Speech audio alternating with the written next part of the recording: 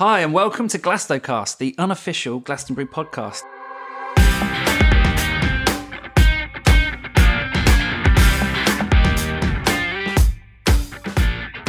I'm here with Jesse. Hi guys. And I'm here with Miguel. Hey everyone. And do you know what, guys? It's really good to be back. Yay, we're really glad to have you back. Thank you very much. Again. Thank you. Yeah, it felt like a long time since I feel like I've seen we did a good job You did last episode, Jesse, yes. but I think we work better as a trio. Absolutely, yeah. Yeah. So fantastic. Great to see you guys.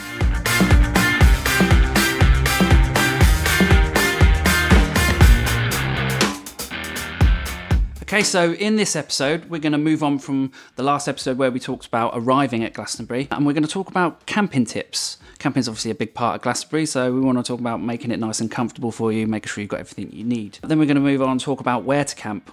Glastonbury is a massive site. Between us, we've camped in a number of different places, so we're going to talk about that and big various question. different places. Yeah, there are many options. Absolutely. Probably too many to talk about, but we'll certainly do our best. And then finally, we're going to, touch on the dreaded subject of toilets.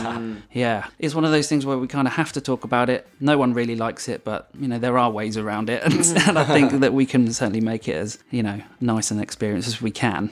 We want to just make you feel a bit. There's lots of always rumours saying, oh, they're really horrendous, and it's a thing that people talk about. It is, isn't it? I mean, we want to say it's really not that bad. Well, they certainly used to be very horrendous. Yeah, there's been a lot of lot. improvements, and that's something we're going to discuss. Okay, so point number one, we talked about camping tips. I think this carries on really nicely from the last episode of arriving, because now what we're going to do is we're going to start setting up our tent. We've already talked about the equipment, we've talked about everything that we're going to be needing, so we're all set, we're all good. But there are other things that you can do, certainly in on the way, and people will notice that once you do get there are lots of people who instantly want to help you. They want to help you get to where you want to go. And so one of the first things I remember is getting through someone, although I don't think they hand out bags anymore. They used to hand out those little tote bags, didn't they? Oh, the tote bags were yeah, true. They were quite nice. I don't think they had those in 2017. They were selling them, weren't they? They were selling them for £4 a go. I did get home and think, I haven't actually got one. Wait, you know why? It's not the one from The Guardian, or no? It's something else? No, different one. The little It was tote the yogurt bags that you thing, get when you wasn't go it? in. It's because Yeo Valley used to do them, yeah. and they're not a sponsor Oh, anymore. right, okay. That was why. But yeah. Okay, perfect. So other yogurt products are available. So we'll say that. But moving off of that, the other thing I remember is the big map, which is my first kind of, wow, okay, I'm here. That's a big place I'm going to be exploring. But one of the things that they're handing out is both bin bags and recycling bags. And I just think this is a great opportunity to just take some. I think people are going to probably use more bin bags than they quite realise throughout their stay. So just getting a couple, especially making sure if people have got one each. I always take a couple because there's always going to be someone in my group that doesn't know what's going on and they've forgotten one. Yeah. Plus, spare bin bag, if it's a wet year, it's really good to help you keep your clothes dry if you've forgotten your own. So, really good idea. Sitting on it. Anything. Obviously, that's not what they're meant for, but, emergencies, needs must. But one of the things I do when we set up our tent, I'm one of the people that takes a flagpole. Okay. I never used to, and I always used to, when I'd set my tent up, I'd always, look round and see which was the nearest flag that I could remember. Mm-hmm. So now I actually take my own flag. Strategy. Yeah. So I actually take my own flag now. And I always tie a recycling bag and a bin bag to it. Okay, That's the first thing I do. That way, once you're setting your camping up and what have you, if there's any rubbish, straight in there. Having my first beer or cider or whatever, straight in. Okay. And also, when people are walking past, if they see it, I think it might encourage them to just drop one in there rather than chuck it. That's So excellent. And this together with your toilet bro in the Ziploc bag. Oh, You're kind of the MacGyver of Glastonbury. Next thing, I'll just need a utility belt or something, won't I? Well, that's the thing. I think it's... I hate walking through the tents and seeing people who have just almost like made a pile of rubbish in the middle of their tents. I think that's awful. Yeah. Grab a couple of bin bags. All it takes is, I always tie mine. You tie yours to a flagpole, Rob. I tie mine just to the inside of my tent, in the tent poles. Okay. And then when I'm in there, again, if I'm, doing my makeup in the morning or whatever, throwing things away, baby wipes, etc., I can just chuck them straight in there. And then, yes, we also have some set up outside as well. So we tie some up so that the group can use them. Yeah. I suppose another thing about having it on the outside, if it does rain, it gets a bit wet and soggy, and so maybe it is nice to have that one inside the tent for the things that aren't going to smell. Just chuck them straight in. Like you say, your toiletries or whatever, crisp packet wrappers, chocolate bar wrappers, just get them straight in. Anything to just make sure that rubbish is going to be contained somewhere. It makes Monday a lot easier. It certainly does. Obviously, we very much subscribe to the Leave No Trace. That is very much a part of what we're doing here and what everybody should do when they go to Glastonbury. But on the Monday, I mean, there's been a couple of years when my friends have been a bit lax with sorting the rubbish as they go. And it means on Monday, when you're packing up your tent, you're really tired. You don't want to have to be going picking up rubbish. If you've already got most things in bags already, easy peasy. Yeah. It makes it so much even easier during the for festival, everybody. it's worth saying that every campsite has the points where you can take the full rubbish Yeah, bags. they do. Of The course. rubbish collection points. And also, I don't know if you guys have ever or know anybody that signed up to be a worthy warrior. Is That was his thing in 2017, wasn't it? Yeah, I think it's been a couple of years now, and Yeah. I think it was quite successful. People, they also go round, and I think the way they're assigned, when you apply, you assign yourself to which campsite you're likely to camp in, and kind of you're then given a big batch of bin bags and recycling bags to hand out, and you're encouraged to go and make sure people have got them. So if you don't manage to find one of the ones where people are giving them out at the information points, just keep your eyes open, because there's going to be people walking around giving them out. And if you've got extra ones, especially on a Monday, if you've got extra ones, just see the people who are packing up and just make sure that they've got something. That's that community feel, isn't it? That's what I love about it. You just gotta. It's not just about you and your stuff, but just look around and see who needs some help and give them a bin bag. Yeah, if you've got be a spare helpful. one. But also remember that just because you're being nice and chirpy and helpful, they might not be quite so receptive on a Monday morning at the end of Glastonbury. Just give them a pat on the back and help them out. But So after you got in and picked up your bin bags, you walk to your campsite of choice. In your campsite, how do you choose the spot for your tent? how do I choose the spot for my tent? What do you look out for? Ooh.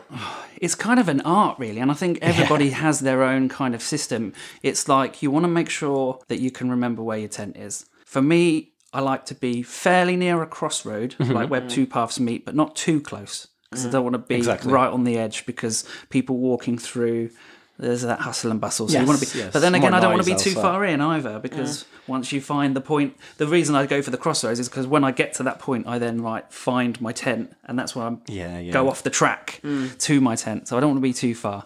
So for me, it's near a crossroads, because I think that's a good visual point to get to, and then. Just I don't know really, because depending on again what's for the me space you have. I almost have my pick of the field. Yeah. We'll get onto it shortly, but I always camp in the same place. Yeah. And because I go for the overnight queue party thing, by 8 o'clock Wednesday, I'm set up. But that's the thing. You guys get inside way earlier than I do. Yeah. So some of us in my group, we go ahead with all the tents. Oh right. Okay. So when we reach your campsite, because it's like 12 on Wednesday. Yeah. And then we go to a spot like, is this the best we can do? Should we keep going forward, and then we're gonna lose this one? Yeah, that's when do we stop? It's like the Glasgow gamble, isn't it? Because when you go through the gate, there are obviously some people maybe they're first timers, and they're so excited within the first 50 meters they're setting up their tent. Yeah. And all I can think to myself is, you are so far away from where everything is, but I can imagine it's quite quiet there at night for camping, because people who are more interested in being in the hustle and bustle aren't going to be wanting to walk all that way back, because it is a way if you set up your tent near the gate. So I was, like I say, for me it's not so much I'm not looking around until I get to my field where I've chosen, and then when I get there, there's kind of me at the front, my friends behind me, and they're walking, and then I'm just kind of looking around almost at nothing, but I know I'm looking for that perfect spot. It's like when you have the Y-shaped stick and you're looking for water. I kind of imagine me doing that, and then all of a sudden I'll stop. This is the point. This is my spot right here. Do you and think, that's it. Do you guys think about we're positioning the door? Do you look where the sun's going to be in the morning? Well, yeah, I mean, the absolute dream is that you're somewhat under a tree a little bit, because then you've got shade in the morning, so you don't get woken up super early in the morning. I mean, for me, I'm similar with Rob. Got to be near-ish a path, so that you can get out easy without having to climb over too many tents, or actually, thinking about it, don't have to climb through tents on the way back in the morning. Once you've got changed. Exactly. But then also you want to be near-ish toilets, but not too close. Too close, Because, I mean, people sort of go, oh, the smell. one thing, it's not just the smell being near the toilets, it's the banging of the doors. Okay. yeah. I didn't even think of that. On the long drops, they have the metal doors. Yeah. And even if you think you're far away from the smell, just have a listen when you first get there to hear that, because they're metal clang, clang, clang on the doors that will keep you awake until the early hours. The other thing about the toilet area, and not just the toilet area because they are elsewhere, but taps. Taps are fantastic. Yeah, you because might the want water to is find where's readily the nearest available. Where the nearest water tap is, point, yeah. But again, they can become quite sodden, if you like, the ground. Not just because of the water, the footfall, the combination of water and footfall. So those areas can become quite damp and boggy. So again, not be too close to it. But also bear in mind, people are going to be using that water very early. The early risers that go and stand there for 10 minutes washing their hair at a tap. That's another thing. But yeah, I would say definitely near a path, ideally under a shade, some shade if you can get it. Somewhat near the toilets, but not too close. But your mention there of sort of how to position your tent, I didn't realise this was such a big thing. Exactly, You have to think about it, because you have to think where the bedroom is and which direction you're going to be lying. If you're on a slight slope, which a lot of Glastonbury is, you don't want to be rolling out the door in the middle of the night. yeah, well, that's true. So I love how you it's said gonna be- bedroom. It makes me think you've got this great big kind of elaborate in my castle. palace. Okay, so the inner bit, so it is the bedroom. It's a Come on, bedroom. what else are you gonna call I it? know, it just made me think of it. It just made me think you've got Anyway, the so bed there the and bedroom. Where exactly? Think about where you're going to set up your. get the feng shui. Get the feng shui out. Exactly. I think you bring your duvet, etc. That's It well, won't be yeah. long till you bring a Point mattress. made. Point made. So it's thinking about which direction you're going to be sleeping in, and making sure that ideally the door is facing down the hill, because if it is a wet year, if it's facing up, then you might get runoff for water and mud coming in the door. So it's always better to have the door facing somewhat downwards, and then having the bedroom so it's not on a weird angle, so that you can Because sleep. you could roll down the Yeah, hill, I suppose, you if you've got definitely it can. side on. Yeah. So those are my go-tos. Good start to the morning, maybe. Yeah, excellent. Waking up in the side of with all the clothes on top. Yeah, of you all just end up bundled in one corner, like, how have I got here? What about yourself? Is there any top tips that you can enlighten us with? Well, I think it's when you finally decide where you're going to pitch your tent, to kind of take a look at the ground, see there's nothing, any rubble or anything that can damage the ground sheet of your tent. Or poke you. Oh, yes, exactly. So that's the first thing I would do before opening my tent and pitch it. But under that, as I say, my main challenge arriving there is to decide when to stop. Is this the best I can do? Should I keep moving? And maybe if I don't see anything, maybe if it's too crowded ahead, I will go back, and then I lost this one. So it's always, as you say, it's an art. It's an art. Glasgow gamble, yeah. Glasgow gamble. Well, when you start pitching your tent, I think, as you say, people start helping each other. So it's a good moment to meet your neighbors as well. Yeah, absolutely. You can always borrow like a mallet if you need. Yeah, well, I must admit, that's one of my things I do take after I hurt my hand trying to push pegs in. I'm in hindsight. that person who always goes, has anyone got a mallet? Exactly, yeah. That's me. Yeah. Some years I actually help people pitch their tent, someone who's maybe new to camping. Yeah, new to camping, Sounds or good. maybe partied too hard in the queue and then just decides to lay there flat out on the floor.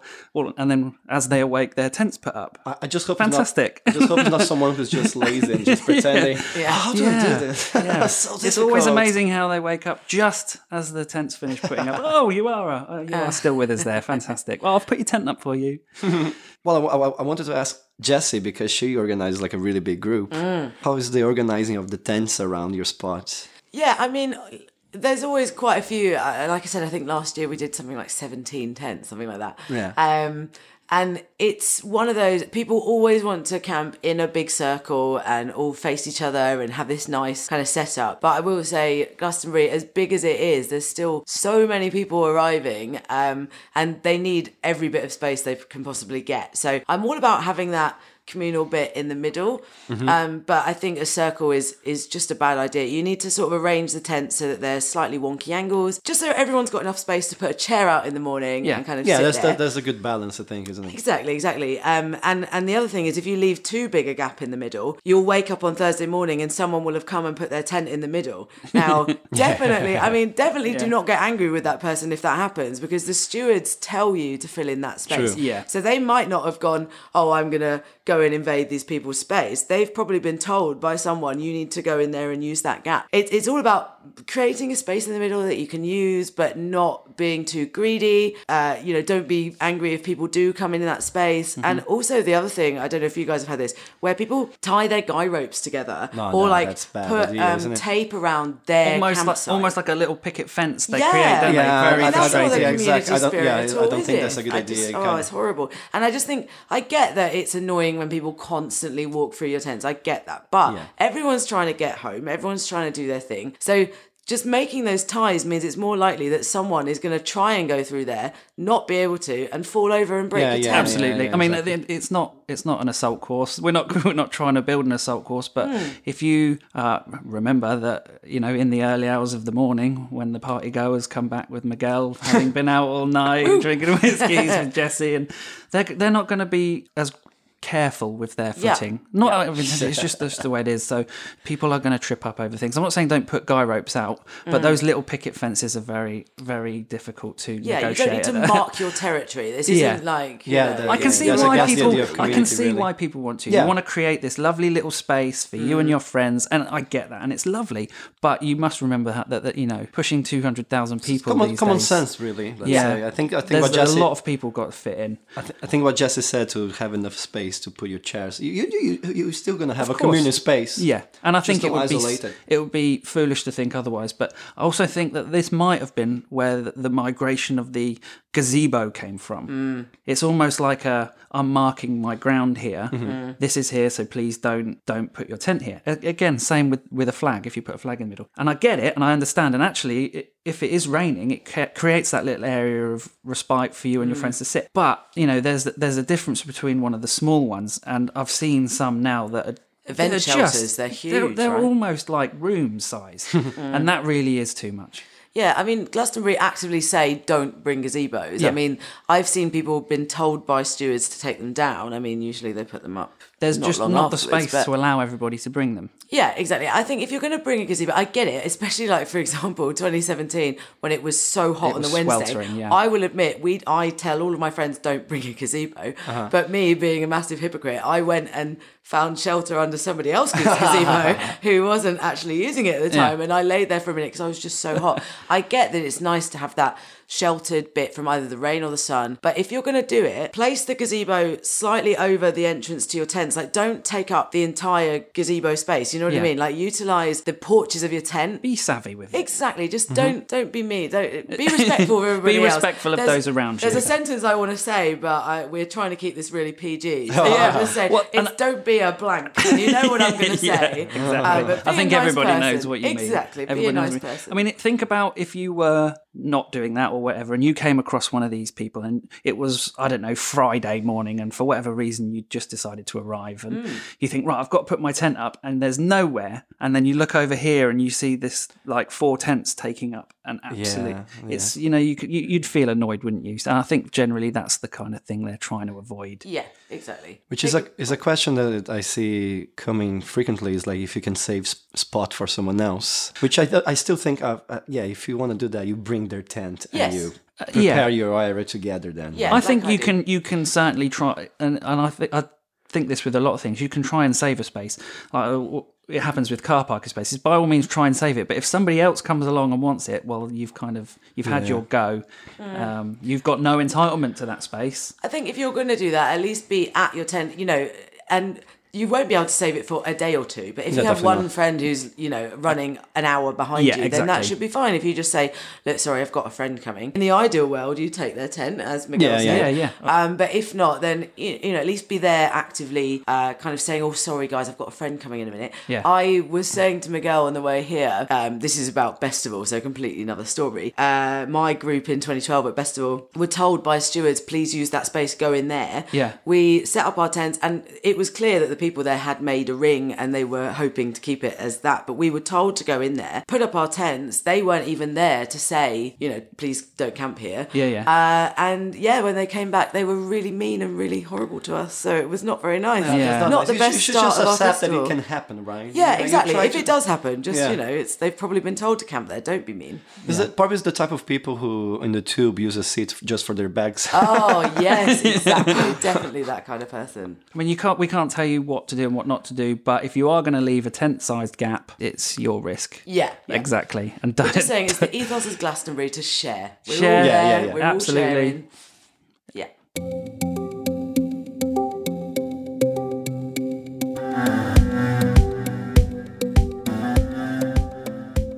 One of the other different things about Glastonbury is that they actually allow fires, which a lot of festivals have kind of said absolutely not so far. So they put trust in us, which is good. But Rob, I think you're the perfect person. Have you had a fire there? Or do you get the firewood? Do you know what? I've had a number of experiences with fire, and this dates right back to being in the Cubs, in the Scouts, and campfires. Now, obviously, we are talking about campfires specifically, and I think there are a number of things with campfires that you just kind of need to be aware of. The size of the fire, for me, is generally speaking, when people have campfires at Glastonbury, it tends to be the little ones. They get the wood which is available, I think.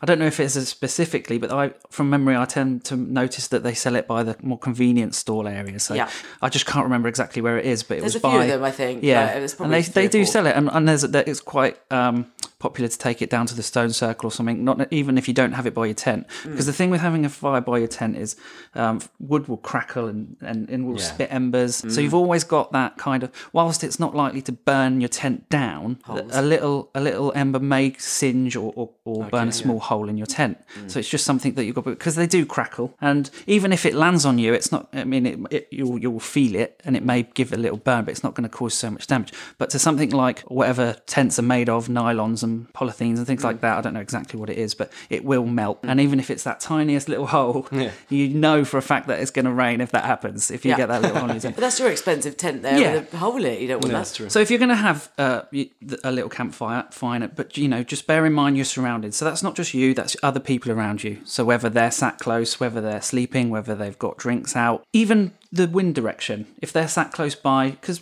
the thing with fire is it's nice, it's warm, but the smoke does have that kind of smell to it that just clings to your clothes. So either a sudden change in the wind might blow and fill your tent with smoke. That's going to make everything smell. So just be aware of that and other people around you. One of the things that I would say when I'm talking to people about fires, if you're going to have them, and this counts for the small barbecues as well, have something nearby that would be sufficient if you needed to extinguish it quickly. Generally, if you're going to go for the small bonfires, because they are just for a bit of fun while you all sit around them in the dark, a 2-litre bottle of water generally will be enough to knock it down, and then you probably, if you've got the walking boots on, maybe stamp out any embers afterwards, but definitely have something. And that just shows that for people around you, that you've thought about it, you've got that little bit of respect as well, that you have got a fire, you've recognised the potential, and you've got that bottle of water there to put it out. But I think, not just that, when you go to bed, I've seen people just sort of get up and walk away from a dying fire and go, I'm going to bed now. It's like, no, you need to put that out, because that will still keep going for a couple of hours. So absolutely. Just, and common even sense. If something like a little gust of wind picks up, if that blows into that bottom, that's going to give it some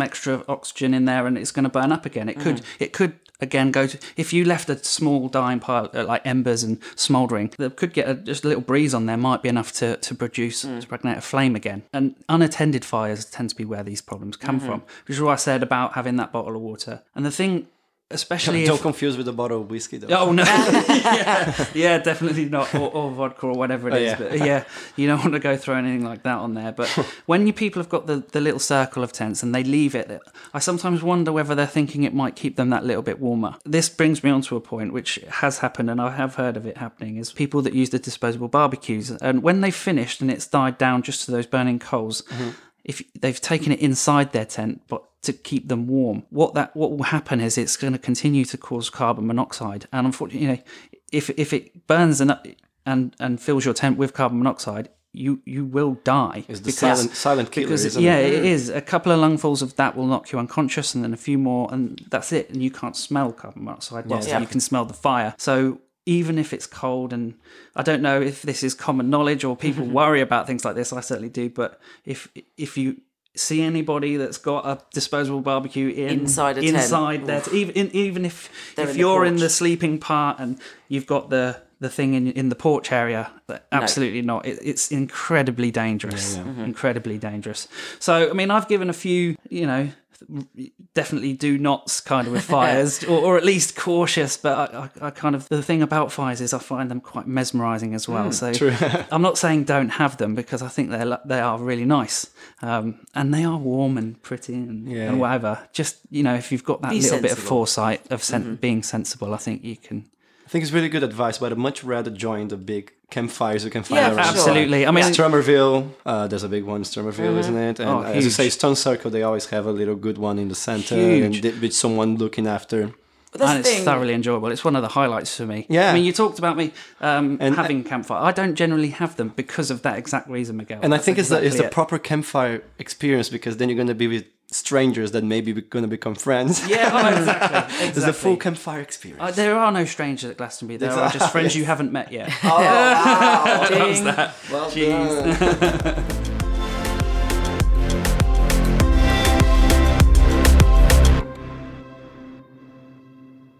Okay, so we've talked about setting up camp and getting everything ready and, what to have with us and everything like that, but we haven't actually spoken about where to camp. So, Miguel, enlighten us. Where do you camp? So my last 2 times at the festival, I've been camping at Payne's Ground, which is sort of near the park area, near Arcadia. Yeah. And that's my choice because I find it a good balance. It has a party atmosphere, but it also has a bit of quiet in the evening. In the evening. In the morning. Like you get any quiet. So there's this moment where I say this. And, we all laugh. Yes, I stay up until the sunrise. So at least during the early hours, it's quite quiet to sleep there. So I go to Payne's Ground, and it's also, it's near the southeast corner. It's a nice walk from the Stone Circle after I see the sunrise. Because it's quite close to the old railway, isn't it? And also I think it has good connections to take you to other places as well, to other areas of the map. So that's been my choice in the last 2 years. I've just realised we've been talking about the old railway. We might just actually have to explain what that is. It is quite clearly an old railway line, but it's like a raised, like very straight path that goes along the bottom end of the site. Yeah. Just for any newbies. Which is great to take you quickly to... It's a very It's good... like the motorway, isn't it? Yeah, like motorways get from east to west, easy, quick. Exactly, it goes across and it's quite nice. There's a lot of little things in the middle, like you got the permaculture that, I'm going to another subject now, but there's, if you're walking down the railway, there's a lot of things going on the sides as well. So it's nice having that close by from where we're camping. But it's good to know there was a switch between Payne's Ground and Dairy Ground. Yeah. They changed the name, I think, 2 years ago. I'm not sure exactly how. I think they just realized they've been calling it the wrong way. So if anyone is going to maybe read some forums or advice from a few years ago, have that in mind, that the names changed. So now they do. Payne's Ground used to be Dairy Ground used to be Payne. It's very complicated. I think, especially in recent years, you kind of have to really check the map each year because for the changes, they change names and add names, definitely. So we've talked about the old railway line being there, and that is handy, and some of the other. What other kind of things really sell that camping spot to you? Well, because I chose that mainly because of the location. It's near where I end my nights, and it wasn't my first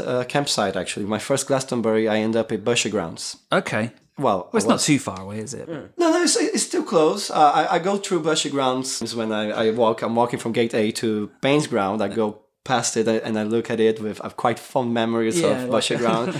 Down memory lane. Yes, but it was 2011, my first Glastonbury. I got there late in the afternoon. When I reached the first campsite information point, they told me all my first choices were ready, full capacity. So they recommended me Bushy Ground, which was a new campsite, I think, that year. And that's where I went. There was a lot of space there, even at 4 or 5 in the afternoon. Oh, that's good to know. Yeah, I would say Bushy Ground is still a good choice if you get there later on Wednesday. But after being to my second time and my third time at Glastonbury, now I know what I want from it and which areas I visit most. I chose. Actually, my first choice was Park Home Ground. Oh, good choice. But I when I get there, this was 2016, I think. I couldn't get a spot there. Then I found out about Payne's Ground, and in 2017 I ended up going back to Payne's Ground. Which I think happens a lot. People tend to go back to the campsites. Yeah, I think when you find something you like and you have a good experience there, then I think people tend to like to go back to what they know. If it worked for you 1 year, you end up just going back. Wait, Park Home Ground, I'm sure that's where you camp, Rob. Is that right? Well, yeah, I suppose the secret's out. I wasn't actually... I said I was going to keep that one close to my chest. But yeah, Park Home Ground is in fact where I've camped every year. Every year that I've been. Since 2002? Since 2002. I'd See, be people lying... tend to go back to the first time. Well, I'm totally guilty of it. And I would be lying if I said it was called that then. I don't know. I wasn't quite so into looking at the map, knowing what the names of things were in those first years. I was kind of just to find my way around and explore and learn the way. I didn't go by signs or anything like that. But so I've been camping there every year since 2002. That hasn't changed, but the things around me really have changed. It just ticks every box for me. It ticks every box for me. It's nice and flat. The way that the paths are set out, I can find myself my little crossroads, or it's a T-junction area where I can use that for a point of reference. It's not too far to the lockups, just down the way. There are some long drops, but they're out the way enough that the noise and the smell doesn't bother me. And also there's some compost quite close, and I prefer to use those. There's a water point, a tap, again, not too close but not too far away. And other than that, everything else that I could want. I could use the alarm clock of the other stage kicking in as a means of me waking up, and I can use, since it's moved, Arcadia as a means of it's time to not go to bed but go and find somewhere else to party for the rest of the day. You can always find at least the area you're in, just follow the fire. Exactly. The thing with, even if you've got no sense of direction, if you plonk yourself between Arcadia and the other stage, you're in about the right area to find your tent. And if you've spotted a flag nearby, you can't be too far wrong. So it does take a little bit of time to walk there, but it's totally worth it. And if you're going on to Oxlayers, which is the next field along towards the other stage, again, you're almost there. A friend of mine used to like to camp there. I convinced him otherwise that it was better to stay where we are, because it is just that right side of being less hectic.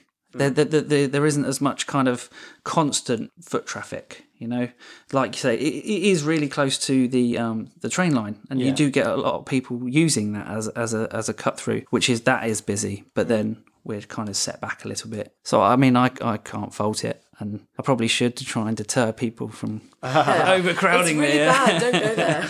No, I wouldn't dream of it. Look, that's what we're here for. And honestly, it's for me, it's the perfect spot. I'm not going to let everybody in on the exact location, because that is I have perfected over years. But But you've made me give away my spot, Jesse. So come on, let's hear yours. I've made you. Okay, all right then, we'll take that. My spot is very different from you guys. I'm on the other side of the site. We always aim for big ground, and we have always got big ground, and that is located kind of northeast of the site, near Gate B. It's probably the closest gate, and people know it because it's almost like at the back of the pyramid field. So pyramid faces out onto the field in front of it. You've got the tree at the back that everybody knows, and then big ground is just behind that. People always recognise it as well because it always has the peace tent, which is the lockup that has the big peace sign on the top. So we always aim for there. Reason being is, people just go, oh, you want to be near the pyramid field. No, I watch some bands on the pyramid field, but I'm not one of those stay by the main stage all day. For me, it's because it's just easiest access and quickest access along a kind of corner access, I guess. So we're in the corner, and then if you go one way, you walk along the top of the pyramid field and you get to John Peel and Silver Haze. And if you go the other way down what's known as Muddy Lane, you get down to Williams Green, Westholtz, the Glade. And, from Westholtz, obviously, that's easy access for the one-way system. I love Westholtz, that right? area. It's super easy access for us. Muddy Lane, that's new for me, actually. Muddy Lane, you didn't know that? Water Lane, I can't remember. I'm sure it's Muddy Lane. Everybody refers to it as Muddy Lane. So you get to Westholtz, and then that's straight into the southeast corner for the evenings. So for me, location. The first year I went there, which was my first Glastonbury, that I had no choice in the matter, that was when my friends camped. They got there so early that they were very lucky to be along the tree line, which meant there was shadow in the morning. So that was an absolute dream. I have yet to manage to do that again. Because of the size of our group, we've ended up camping a bit further out, so not along the edge under the nice shade. But still, it's great. And it used to be, until 2015, this was another big selling point for my friends, that it used to be the site of the only flushable porcelain toilets until 2015. So they had rows of these porcelain toilets, cubicles on a lorry, which was very odd. So like on 2 lorry trucks or lorry beds, I guess, they had these oh, no, what you mean. I think they use this in festivals in London as well. Yeah. So they used to have those at the top of Big Round, but I mean, for very good reasons of water water use, they don't have them anymore. But they've still got really good kind of new long drops around the area as well. So yeah, that's why we've always gone there. Again, for location purposes, it's on a hill as well, but not too steep a hill. So if it does get very wet, you're not at the bottom in a muddy kind of soak-up area. I think it's just where we've gone and where we always aim for. We do tend to have a plan B, but luckily we haven't had to use it yet. Well, you guys get there super early, so maybe it's not even needed, isn't it? I must admit, I've kind of got it into my mind that there's not really anything that can go hugely wrong. So, Well, you camp with a couple of people, right? I do. You only have it's a a fairly small group. Yeah, there's a fairly small group. We get there so early, and I understand that people don't have the the privilege to be able to get there on a Wednesday or a Tuesday or whatever. But I mean, is it safe to say that at the end of the day, it doesn't matter where you camp? Glastonbury will still be the same. Everything will still be there, and you'll still have a fantastic time. Of course. I mean, we can give you tips about why we choose where we choose, and that there are valid reasons, and a bit of planning and perhaps getting earlier will help. But it's not the be all and end all. You know, at the end of the day, you're going to have a fantastic time whatever day you arrive. Yeah, I mean, I only need to have a plan B because there's so many of us. I think even Big Round, if you just had 1 or 2 tents, you'd be able to squeeze in there till about 3-4 in the afternoon on Wednesday. Yeah. But because there's so many of us and we all want to camp together, that's the only reason we need to have a plan B. If we did get there and there wasn't space for us all, either we wouldn't necessarily have to put our tents up in a circle. We'd still be in Big Round but slightly split off, so we'd fill in the holes. Or we'd have a plan B and end up somewhere more towards the northwest side. All that kind of pylon ground and stuff like that. We'd head that way, and it would not be the end of the world. So it's good to have an idea of where you'd love to go, and then also factor in a plan B, or just go with the flow if you're a bit more chilled than me. So I think kind of a good way to wrap it up would be, it's great to have a plan, and I think as long as you've kind of got a realistic approach to it, then you're going to have a reasonable effort and a reasonable chance of getting what you want. If you are arriving on a Wednesday morning, then have a great big scope. Have your plan A, maybe a plan B. If you're arriving a little bit later in the week, even to as late as Friday, just have a think about what the likelihood is, what the situation is definitely going to be, and kind of set your expectations accordingly. There's no reason for you to be negative, okay? Ask the stewards would be my thing. Honestly, Definitely. they are radioing around. They know where's full, where's They have the full map, and they go color coding how full it is. Yeah, for the first time, it's definitely a good strategy. So ask the stewards. They'll also tell you how long it's going to take you to get there, aren't they? So I think definitely take on their advice. Use them for the information that's available. Now we've been to the festival many times. We choose our campsite according to the way we experience the festival. Which is something that someone has never been there still doesn't know. Definitely. So would you say that we experience the festival the way that we do because of where we camped that first time, and that's what we're used to? That's a really good question. So maybe where you end your first time is going to shape you forever. I think it might. I think it might. So maybe there is something to say. Actually, throw caution to the wind, and maybe we'll camp at your end of the festival, Jessie. And you come down and camp where we do. That's a terrible reality show idea. Campsite swap. I was going to say, I have camped down your end. It's not like I have tried it. I wasn't Big Round the entire time. I've had a couple of years where we didn't manage to get in there. This was quite early on in my Glastonbury years. So when I didn't have so big a group, I've done Oxlers that you said, or Oxlayers, whatever it is. And that was 2010, so it was a beautifully, almost too hot year. So it was actually quite a good place to camp. My only concern with that place has always been I would camp there again, but it's on a flat and at the bottom of the valley, so I've seen it get quite muddy when walking between Dance Village, sorry, I was about to say Silver Haze, I mean Dance Village. You were saying Jazz World next. Exactly, showing my age. So between Silver Haze and Arcadia, like walking that, I've seen on muddy years it's got quite nasty around there, so that's why I don't camp there anymore.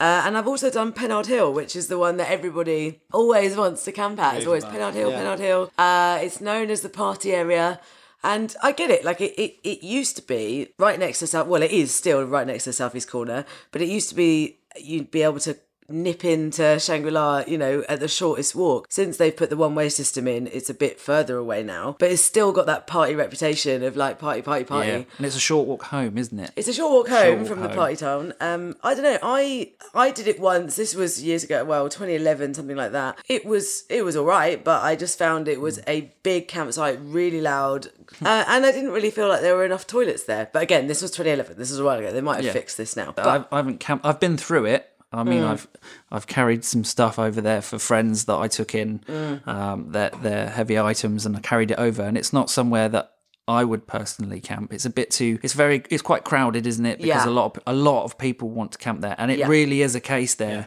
Every square centimetre is covered in tent, isn't it? You won't be able to have like a ring of tents with a big space in the middle. Yeah, absolutely. Having camped in Bushy Ground and then Payne's Ground, I can tell you that Bushy Ground, even by Saturday, you have more room. There's more room around you, and it feels more spacious, really. Pennard's just, there's no grass, is there? It's absolutely packed in. It's very, you very will popular. probably fall over onto somebody else's tent when trying to get through. And I'm sure there are people that hear that and think, brilliant, that's for me. Yeah, that's where I want to go. Brilliant, that's for me. But one thing with Pennard, if it's going to be, I mean, we've messed up the climate so much, I'm hoping it will be nice in June.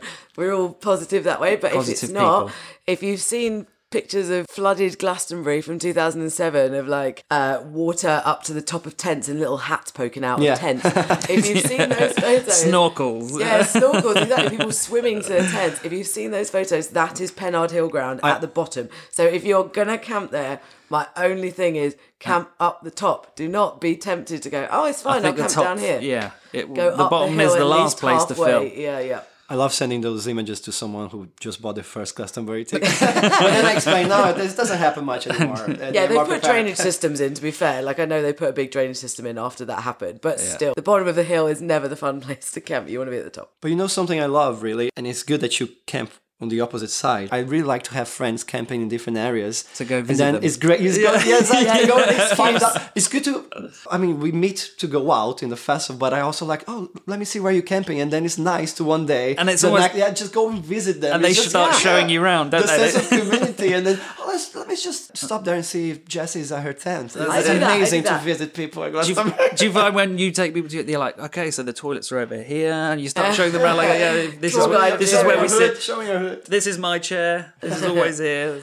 It's so amazing, but you do by Saturday to just go visiting. You take ownership of your little area, don't you? I love that part. That is one thing I say to friends who are going, and they say, oh yeah, we should meet up while we're there. We should meet up while we're there. I'm like, yes, but we have to meet up on the Wednesday or the Thursday, because if you don't, then there's absolutely no way you'll meet up on Friday, Saturday, Sunday. No. If you meet up on the Wednesday or the Thursday, and as Miguel said, you find out where they're camping. Exchange addresses. Exactly. Then at least you know, like, if you're in that area, you can be like, oh, let's just see if Miguel's at his tent, and you can stick your head over. And if you're there sitting, you can be like, hey! And it's lovely. I think this adds to this feeling that those 5 days is just something different, isn't it? You disconnect from everything else and you just live inside this community. I love it. It's amazing. You saying that's just made me think of something, actually. I'll just ask you, has either of you ever tried the app where you pinpoint your tent? I haven't, personally. No.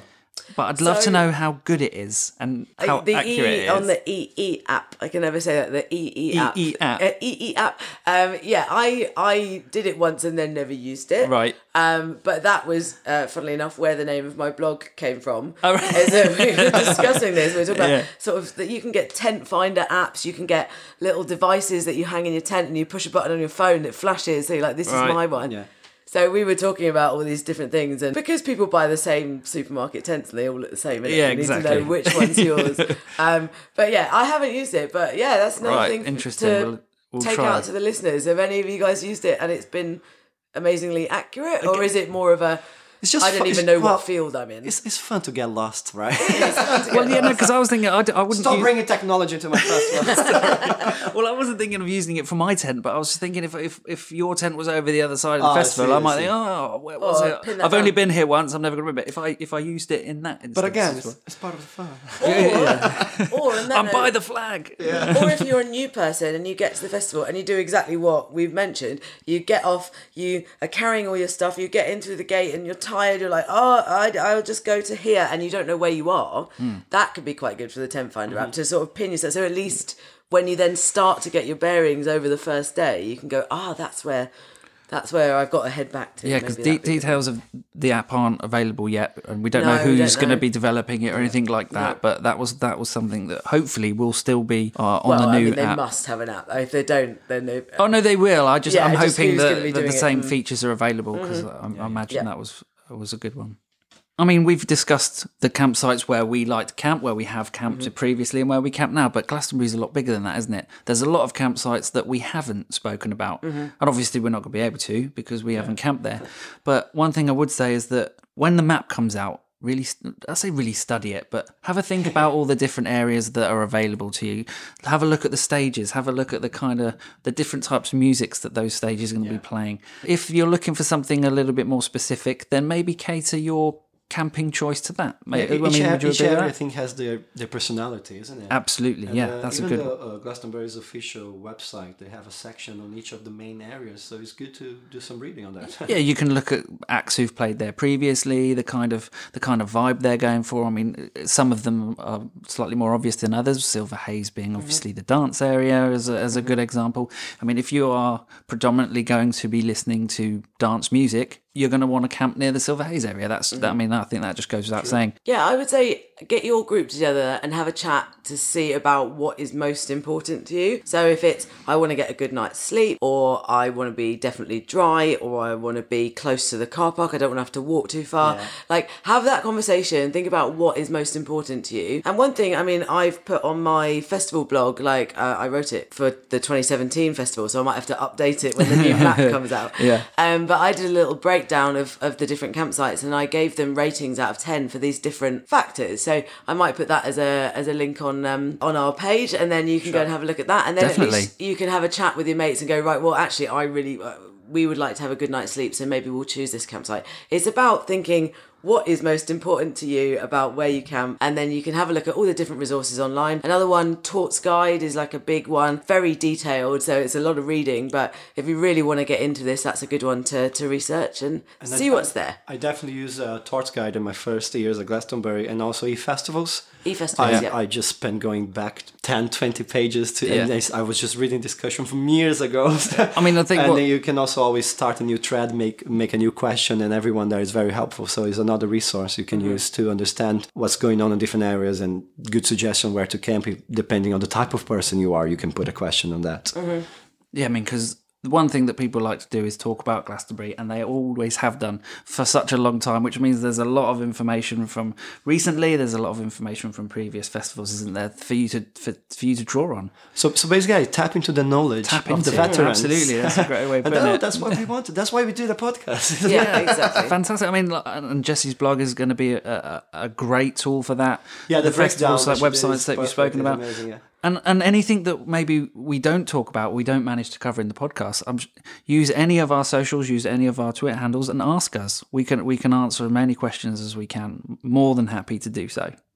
On that note, Rob, we actually have once again asked you guys, the listeners, to help us out with this episode, because all the campsites we've talked about are the normal, standard, buy your ticket, in you go, and camp in a tent. So there are obviously many options. You can pay extra for Worthy View. You can pay extra and bring a camper van. There are many external. There's obviously accessibility camping as well in various areas. You've got external campsites as well, things like Tangerine Fields, and there's the teepees. So we have gone out to you guys and asked for any other experiences that we might not have done. And we've got some clips here now from you guys, the listeners. So let's jump in and hear some of those.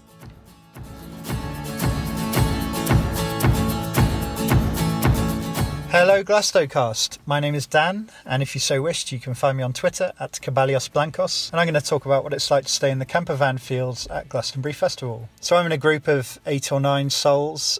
It will be 8 if one of my idiot friends doesn't pay their balance this week, and we are taking on Camper Van East, as we have every year for the last 4 or 5 years or so. I'll talk a bit about some of the good things of staying in the camper van fields and some of the not so good things, because there are a few, but the single best thing is that you get to start your festival a day before everyone else. You can turn up on the Tuesday, spend a day bedding in, arranging all your gear. We always use Tuesday by having a barbecue and then sitting on the hill with some cans of beer, watching the festival come alive. And that is such a treat on Wednesday morning when you wake up and you see people flooding to the public gate C, carrying their gazillion kilograms of gear.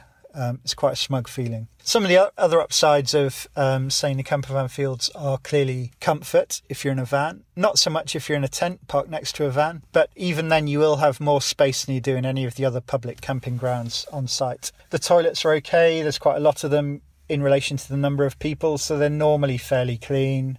And you also get to hear when they're being cleaned, so you can quickly dash out to use them after that. Some of the downsides are probably a bit subjective, like most of these things. One, can be a fair old slog from some of your favourite places. If, for example, for some weird reason, your favourite place was Silver Haze, then it could be about an hour's walk away from Campervan Eastfields.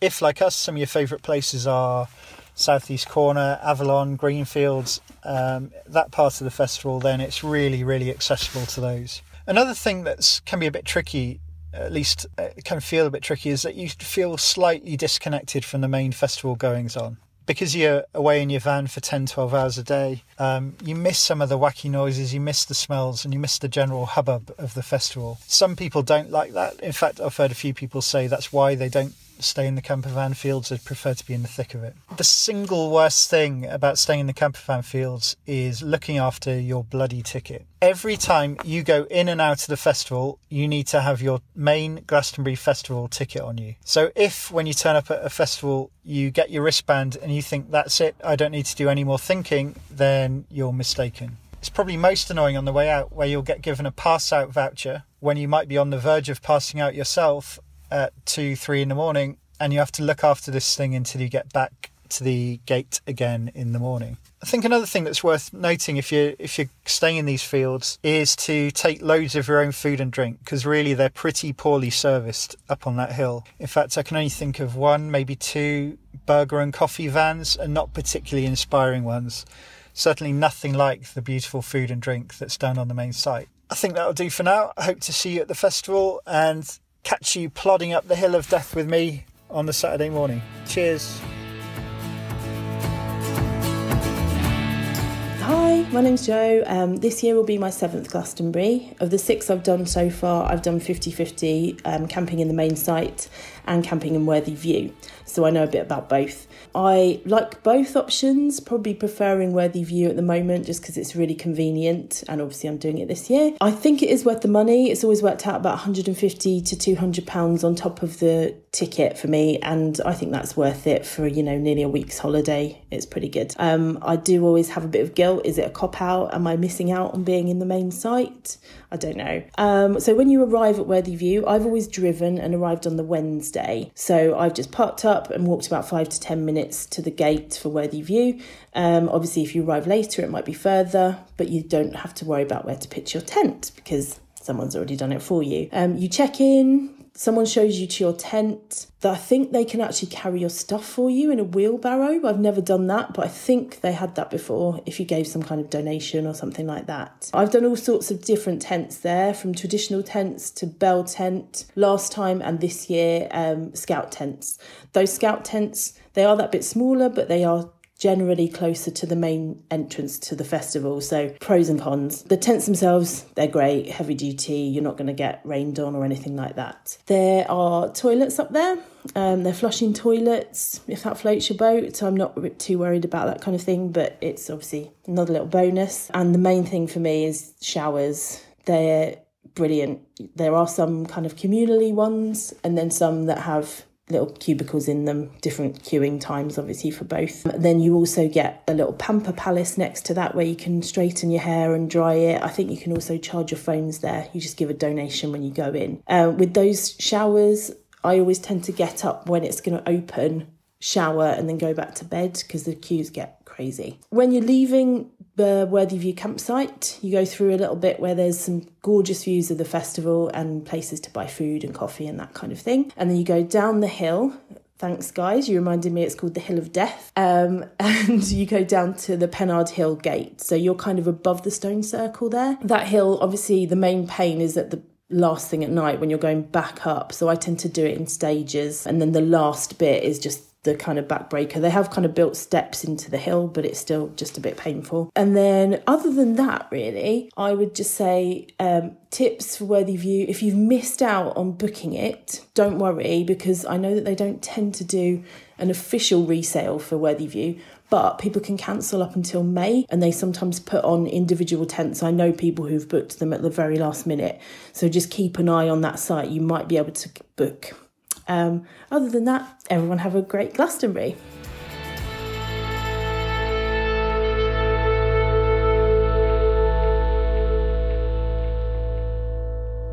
So I really like that we've got other people involved and the listeners and sending stuff in. I mean, I think that's fantastic. Yeah. Doesn't it just make you feel like we're really doing something good? Yeah, and we're covering all bases. It's not just our knowledge and our opinions. We're Absolutely. at least that is asking the the best wider part. public. A wider spread of information. No, it's fantastic. So big thank you to everybody that sent those in, and also encouraging people to maybe think about how they can send us stuff in the future as well. We'll do our best to put tweets out and what have you on our socials to let you know what it is we're going to be talking about, and definitely encourage more of that. So yeah, let's move on to our kind of the final topic of today's episode, and that's to talk about the toilets. The toilet situation. It's something that everybody, if they haven't been, they'll have heard of. They'll know the many stories of the toilet situation at Glastonbury due to just the nature of what it is. So I think really we can kind of maybe quell and quash some of the more dramatic opinions, but and also talk about ways of surviving what is essentially something that everybody is going to have to face at some point. So Jessie, why don't you start? Yeah, I think what we should probably do is kind of describe the different, because I mean I've heard some horror stories. They're like, oh, isn't it just like a hole over a giant bucket? It's like, well, so we should kind of describe what the different types are. I know up until kind of 2011 they used to have the single cubicle plasticky portable toilet things that with the blue liquid that the horrible I think we all know chemical it well. things. Yeah, you know the ones.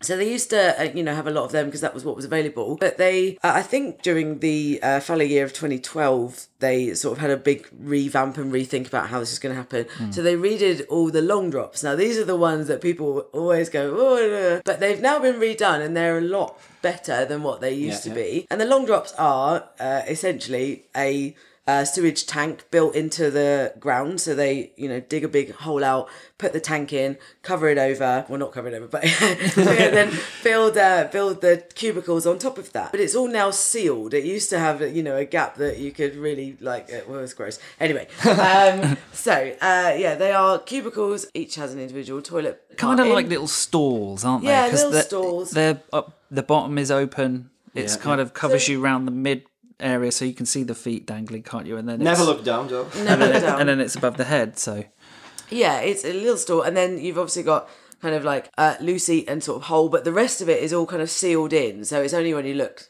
directly down that you can see anything. But they're really, really well maintained. I think I've noticed in the last also couple of years. because it's very open, right? So yeah, super open. The problem with the portable ones is because it was really closed in and gross, which was a really horrible place to be in the heat, wasn't it? Heat. When the sun got on those things, it was like a hot box. It would take me a few attempts to find one that I would be able to endure to even get in. Yeah. Exactly. You open the door like, nope, that's not well, not the happening. smell is contained. Exactly. Everything is, Well, that's it. These are all open air, so you won't have a roof on them. But they're really well maintained. They're cleaned super often. I think they're a lot better than the long drops of yesteryear. Yeah. They've been remodeled and redone, and they're really well maintained. So just don't be too worried about them. The only thing, as we did mention at the start of the episode, is the doors are quite loud. They bang a lot, don't they? I mean, they're metal doors. So they're a metal door on a hinge with like a hook latch, aren't they? Yes. That's essentially it. Mm-hmm. So there is a little bit of movement, clang of metal, but that's about it. That's a fact, isn't it? That's the second option, which is in my mind the better option, but they're only in certain areas of the site, or at least they were in 2017. We'll see. They haven't talked about it this year. Are the compost loos? Those actually, now I think about it, are just a hole at the bucket. It's true. It's a wheelie bin, isn't it? I think it's a wheelie bin. There's a wheelie bin underneath. But those ones, they're great because they don't smell. There's no chemicals involved. They're all sealed off as well. And the idea is that you take a cup of sawdust in with you, have a wee, do what you're going to do, and then you put the sawdust in over the top, and then it stops the smell. And it also means that they can then take that away, put it on a big compost heap, and you're actually helping the environment in that way. They use them to produce energy, don't they? I'm not Lord knows exactly sure where it goes, but it's far enough away that you don't smell it. Business, I think there's a little story. There's a story about it. It's a natural event. They definitely use it for something, so it's not it's a just cycle. the cycle. It's a cycle, exactly. So those are the two types. You've got the long drops, which are the classic kind of Glastonbury staple, and then you've got the compost loos as well. So they're dotted around the site. So again, you'll notice when you go to your campsite which ones are closest to you. Well, a little bit of Glastonbury trivia is that one of the reasons they end up doing the follow year in 2012 is because they couldn't get enough portable toilets because of the London Olympics. Yeah, and policemen. So toilets and policemen were all being used by the Olympics. So I wonder that's maybe what gave them the time to push for better toilets like the compostable ones and revamp the long drops. If Michael Weavers want to tweet at us. Let us know. Maybe you could just let us know. Okay, so Jesse, you mentioned a couple of different toilet options there. Luckily for Miguel and myself, we get the added benefit of being able to use the urinals. Which these are kind of makeshift bits of fencing that they've got kind of plastic troughs in that we can use for, a speedy, I'd say a much quicker way of going to the toilet. Holding, like, exactly, Which is, obviously having that option means that a lot more of the men can use that facility, so the queues are a bit less for the women. But my God, even sometimes the short queues feel like an age, and yet when you look across and you see the queues for the women's, I don't know how you guys do it, but years of practice. But obviously there is that option, but I remember seeing actually a woman's option for that. The Shewees. I don't know. So when people talk about festivals, they always talk about Shewees all the time. They're like, oh, you could get that. The plastic ones, for me, I don't really see why. I don't know. I wouldn't really want to be carrying that around and then having to wash it and all that. I don't know. No. But at Glastonbury, only in certain areas. I know they're by the Pyramid field, and I think there's another one somewhere else. I've got to remember where that is. But they have these specific sort of Shewee urinal areas. And my top tip for ladies is honestly, give it a go, because when you come off the Pyramid field and you've just watched a big band and the queues for those toilets right next to that field are massive, like insane. You'll be waiting half an hour minimum. If you just need a wee, you can run in there and they give you these compostable cardboard kind of tubes. I've just realised I'm almost like using my hands to sort of do a diagram. The two boys are looking at me like, what? I know what it is. I know it.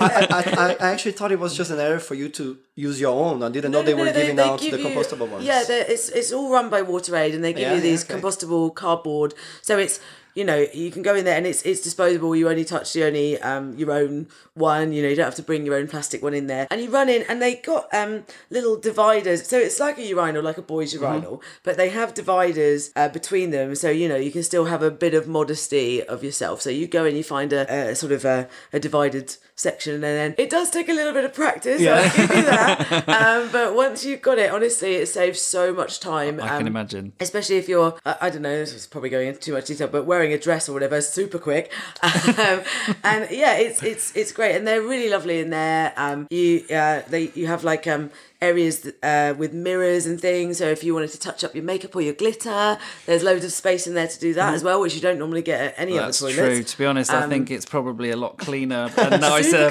than our urinals. One thing I really grind my gears on the men's urinal is people who drop cans or cups in how do you call the... Just a trough. Trough, yes. It's because so lazy. They even have to put a lot of... they try to stop that happening, and then it becomes a big mess. I don't like it. And it overflows. It's not great, but it does bring us on to one of the biggest frustrations. We have the ability to stand up and pee, which means we can have these urinals, which makes the queuing a lot quicker. However, there are still people that seem to think that it's okay to stand and pee wherever they want. It's so frustrating to see, because every year they insist that we don't do it. They don't just say not to do it. They talk about why and how bad it is, the impact it has on the environment, the impact it has on the local waterways. It's not just a case of don't do it. It's they even explain why it's important not to. Yet there are still people that insist on just peeing wherever they like.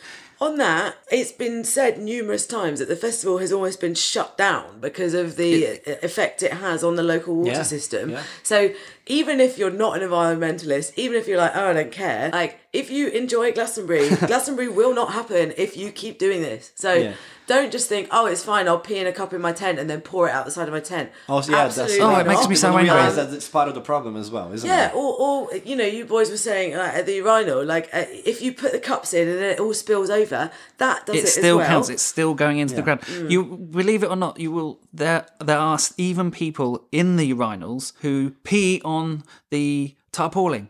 Just on the fence part. Yeah, no, not even in the trough. I've seen that before. You went there. You're there. It's just so frustrating. Next to you, there's no waiting. Why? There are so many, obviously we're very passionate about the festival and we love it and we like to go and we care about it. And seeing things like that just fills me with anger because they clearly don't care.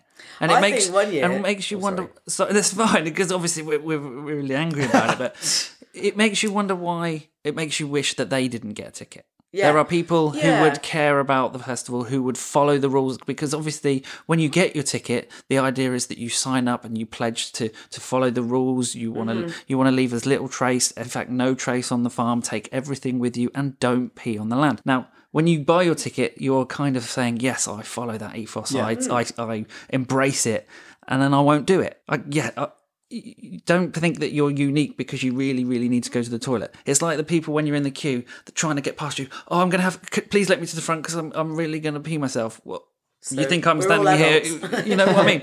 You just have to learn to gauge your bladder. You know what I mean? You're an adult. Obviously, there are many children in there, but, be sensible. I was going to say, don't do it. I would love to be the green police. Do you remember do they still have the green police? The people who are in the green tabards and they're really fun and friendly and they just run around running up to people and being nicely saying, "Oi, don't pee on the land." But maybe the nice thing one of the years to try to get people to stop it as well, which is always good. Yeah, maybe they shouldn't be nice. No, is that what you're about to say? I think they shouldn't. I think if you get caught, you should be blacklisted. I mean, at the absolute worst, if you're that desperate for a pee in a cup or a plastic bottle and then take it to the toilet. With you. Take it to the toilet. I know people who pee in their tent into a receptacle, and that's all well and good. Guilty. But then take it in the morning, take it with you to the tent and empty it out. Don't just empty on the ground. Chuck it out the side of your tent. That's disgusting. Just a little tip on that. In the past, I've tried various different containers, and a few things I've found. Obviously, it has to be waterproof and have a lid. However, don't use anything where the previous contents were edible, because if you're walking along, I don't know, people might say, "Oh, can I have some?" Oh, no, you don't want to have this. Wait, what? Explain that further. If they pee in a Pringles can, you mean? Then somebody might say, "Can I have a Pringle?" Exactly. Well, I've clearly told you that story before. Yeah. So and you kind of just have to go no, and then all right, why are you being so harsh? Well, it's pee. You don't want what's in the can. Rob is a bit in the mood today. So I've perfected I now take a fabric conditioner bottle. Which is you could use any drinks bottle, but as long as it's again, you might have the issue with drinks bottle but a fabric container, I think people can generally judge why you're. Now when I see you in the morning with a fabric conditioner bottle, I'll be like, oh yeah, okay, walk into the toilet with it, yeah. But I mean, it's just one of those things that we can do, men can do, and it's just a tip from me. If Rob's top tip, bring a comfort bottle. Because you know what it's like when you're in your tent and you think, oh, I can't be bothered to go to the loo. It's good. It's guilty. Good. I mean, if it's during the night and you wake up really needing to wee, and it's raining or anything, it could take an hour just to go a quick stop by the toilets. Exactly. Yeah, and what I'm getting at is I'm not suggesting don't go to the loo because it's lazy. I'm saying if it's going to stop you peeing out the front of your tent. Exactly. That's what I'm getting at. Because guys are going to do that. So this is actually a way of admitting that you're not going to go to the toilet. You're not going to walk all that way, but also not peeing. So just take that bottle. I mean, if you can fill it, then maybe you do need to walk to the loo. But that's my point I was getting at. So don't pee on the land, guys. That's our number one Yeah, thing. definitely don't pee on the land, and just be a bit more respectful. Maybe one day it will happen that the wristband will be sort of electronic and they'll be able to scan That's it. and then remove. not coming maybe back. maybe customer is going to become a point-based system. To get it. I don't know if this is You've been dystopia or blacklisted. utopia. Stop bringing technology in. And then they go, hey, you, let me scan it. Boom, you lose points. Not getting it last time. Well, maybe that's... Well, yours is nicer. Mine says 0 tolerance. Out. Do we have any other kind of toilet top tips? I was going to say, for me as a lady, I'm always going in with... I don't know, bags and coats and all this kind of stuff. Actually, I'm sure you guys are too. If you haven't got a friend there to be like, can you hold my stuff? Somebody told me this a few years ago, actually. I take the little S hooks, they're called. They're like essentially a bit of sturdy wire bent into an S shape.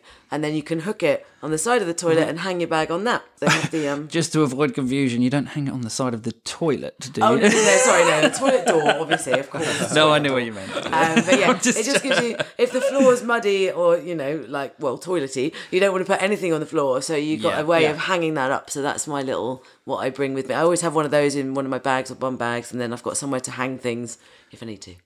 I use the hook they used to close the door. So before closing the door, I just put it through the hand of my backpack. Or you can even put the Lubro, and then you can just easily get some the paper. They're handy on the portaloos, aren't they? Yeah. Well, I've given my top tip previously, I believe. Always keep a loo roll with you and keep it in a Ziploc bag. Keep it dry. Yeah. Once the toilet roll gets wet, it's fairly good for the bin. It's useless, isn't it? So always in a Ziploc bag. The other thing I always have in a Ziploc bag in my rucksack is a spare pair of socks. Unrelated, but no, socks are very important. We say that. Yeah, very important. We haven't mentioned socks for a while, so maybe it might be worth doing some squats. Is that the word I want? That's a because you need some strong hips because you're gonna have to hover. Hovering. Strong quads, don't you? Yeah, strong quads. Yeah. Glastonbury training. Are we doing this? Is this what we're talking about now? Hovering. But say that there was one time I think it was early afternoon. I was just going to buy something to eat and go back to my tent, and I stopped by the toilet, and the cleaning team has just left, and there was no queue, it was empty, and everything was spotless, to the point that I felt so comfortable. I sat down. You actually sat down on the actual seat? It was one of the ones that had the actual seat that goes up and down, not just you sit down straight. They just cleaned, and I got comfortable, and then I started checking Twitter, and I took my time. And I got so comfortable that I actually left my mobile in there. You left the phone? I left my phone. You lost it? No, I put a thing next to me to maybe start the cleaning up. Okay. And then I only noticed I went back to my tent, I started my day, and I'm like, wait, where's my phone? And I had no idea where I left it, but actually, I don't think I ever said this podcast, but I tag everything.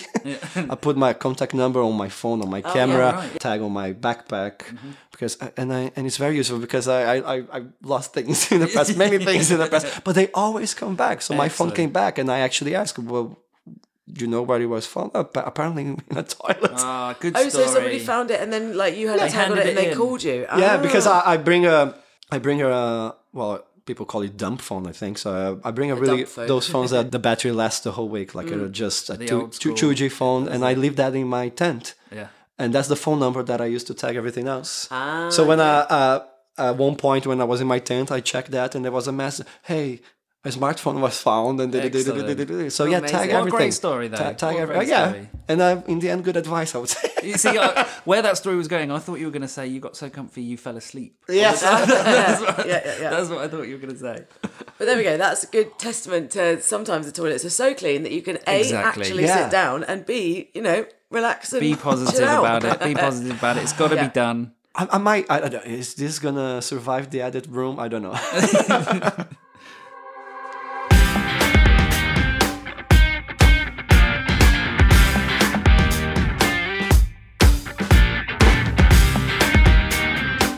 Well, guys, I said it at the beginning. I'll say it again. It's been fantastic to see you.